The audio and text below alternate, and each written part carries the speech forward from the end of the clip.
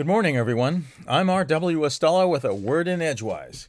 Today is the 1st of May, a synchronous day, the 121st day of 2023, leaving 244 days ahead of us on our way to 2024.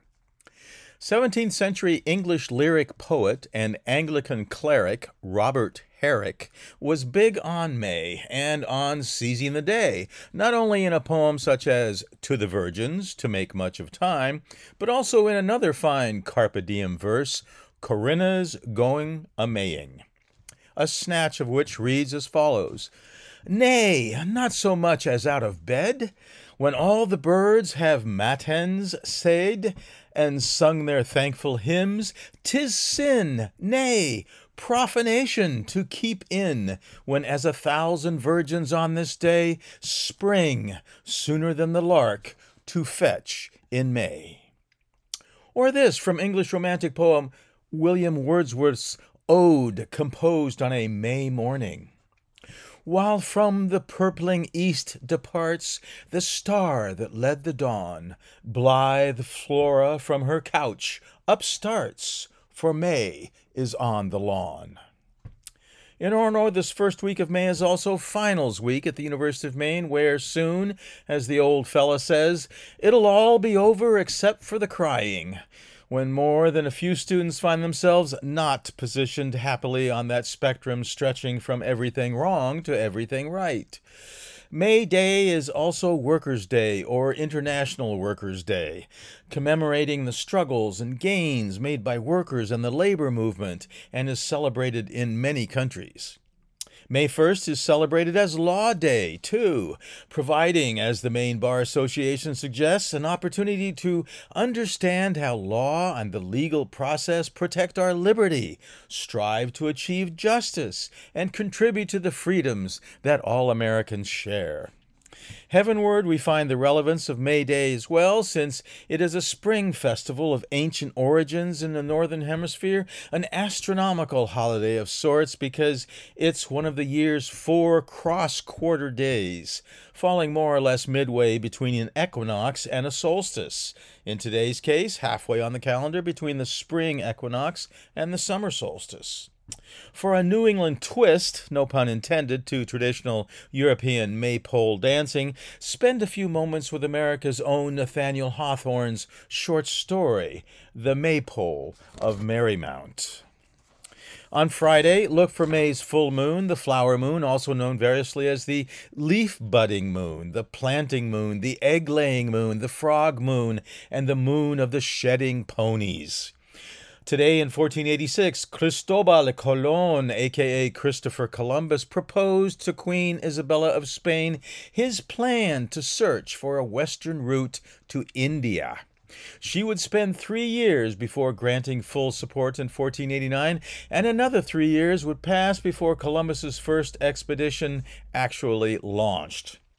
Today in 1753, botanist, physician, zoologist, and pioneer taxonomist Clark Linnaeus published his Species Plantarum, which is seen as the formal starting date of plant taxonomy adopted by the International Code of Botanical Nomenclature. Today in 1786, Wolfgang Amadeus Mozart's opera The Marriage of Figaro premiered in Vienna with Mozart directing. Today in 1873, the first U.S. postal card was issued.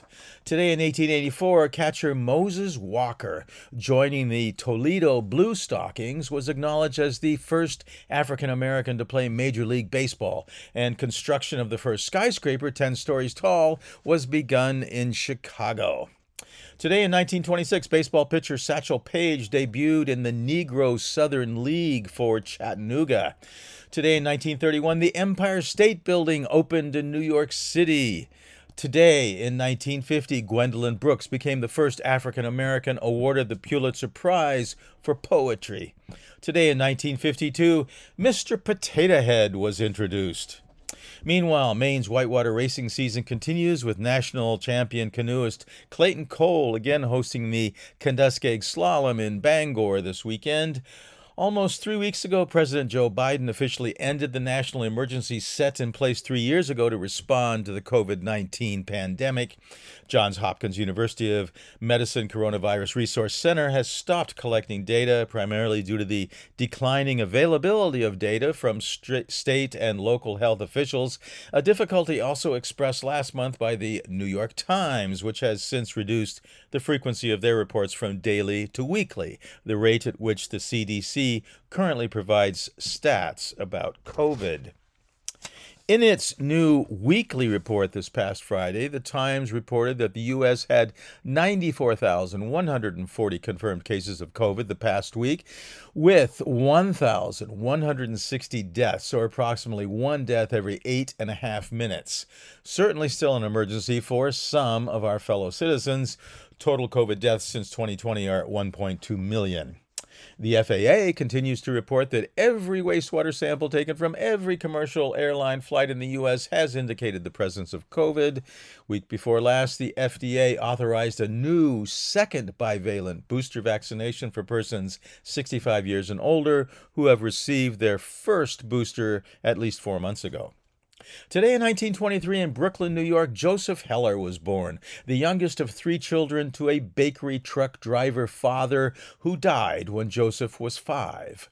Biographer Ed Morrow tells us Heller's mother then raised the children on her own in an ethnically mixed Coney Island neighborhood. After high school, Heller worked as an insurance company clerk until the Japanese bombed Pearl Harbor, after which he enlisted in the U.S. Army Air Corps, becoming a B-25 bombardier stationed in Corsica with the 488th Squadron, 340th Bombardment Group, and flew 60 bombing missions over Italy and France. After the war, Heller used the GI Bill to attend New York University and Columbia, eventually earning a master's degree in American literature, and then studying English literature on a Fulbright scholarship at Oxford. Publishing short stories as an undergraduate and unhappily teaching composition at Pennsylvania State University, Heller spent a decade in New York writing at an ad agency while also managing to publish Catch-22, which did not garner much success until the critic S.J. Perelman bestowed accolades, which helped turn Heller into a prominent figure in American literature. Catch-22 is based on Heller's war experiences, which early on were lackluster, but then changed. I was sorry when nobody shot at us. I wanted to see a sky full of flak and dogfights and billowing parachutes. War was like a movie to me until, on my 37th mission, we bombed Avignon, and a guy in my airplane was wounded. I suddenly realized, good God, they're trying to kill me too. War wasn't much fun after that. After Avignon, all I wanted to do was go home. Here in Maine, a pilot friend of mine, Alan Pickering, flew B-52s during the Vietnam War and has told me that it became the responsibility of one crew member on each flight to read passages from Catch-22 over the intercom while the airplane was making the several-hour voyage from Guam to Vietnam and then back, as the entire purpose of the trip, to unload the bomber's payload, would only take a minute or less.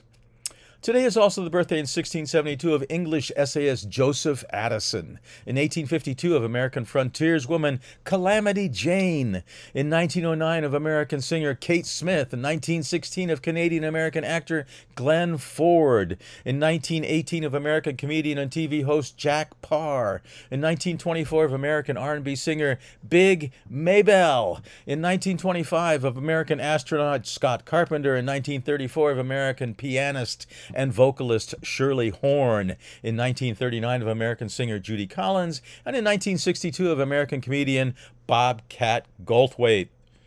From Orono, Maine, I'm R.W. Estella with a word in Edgewise. Here's to the 7th official week of spring and to the 18th week of the new year.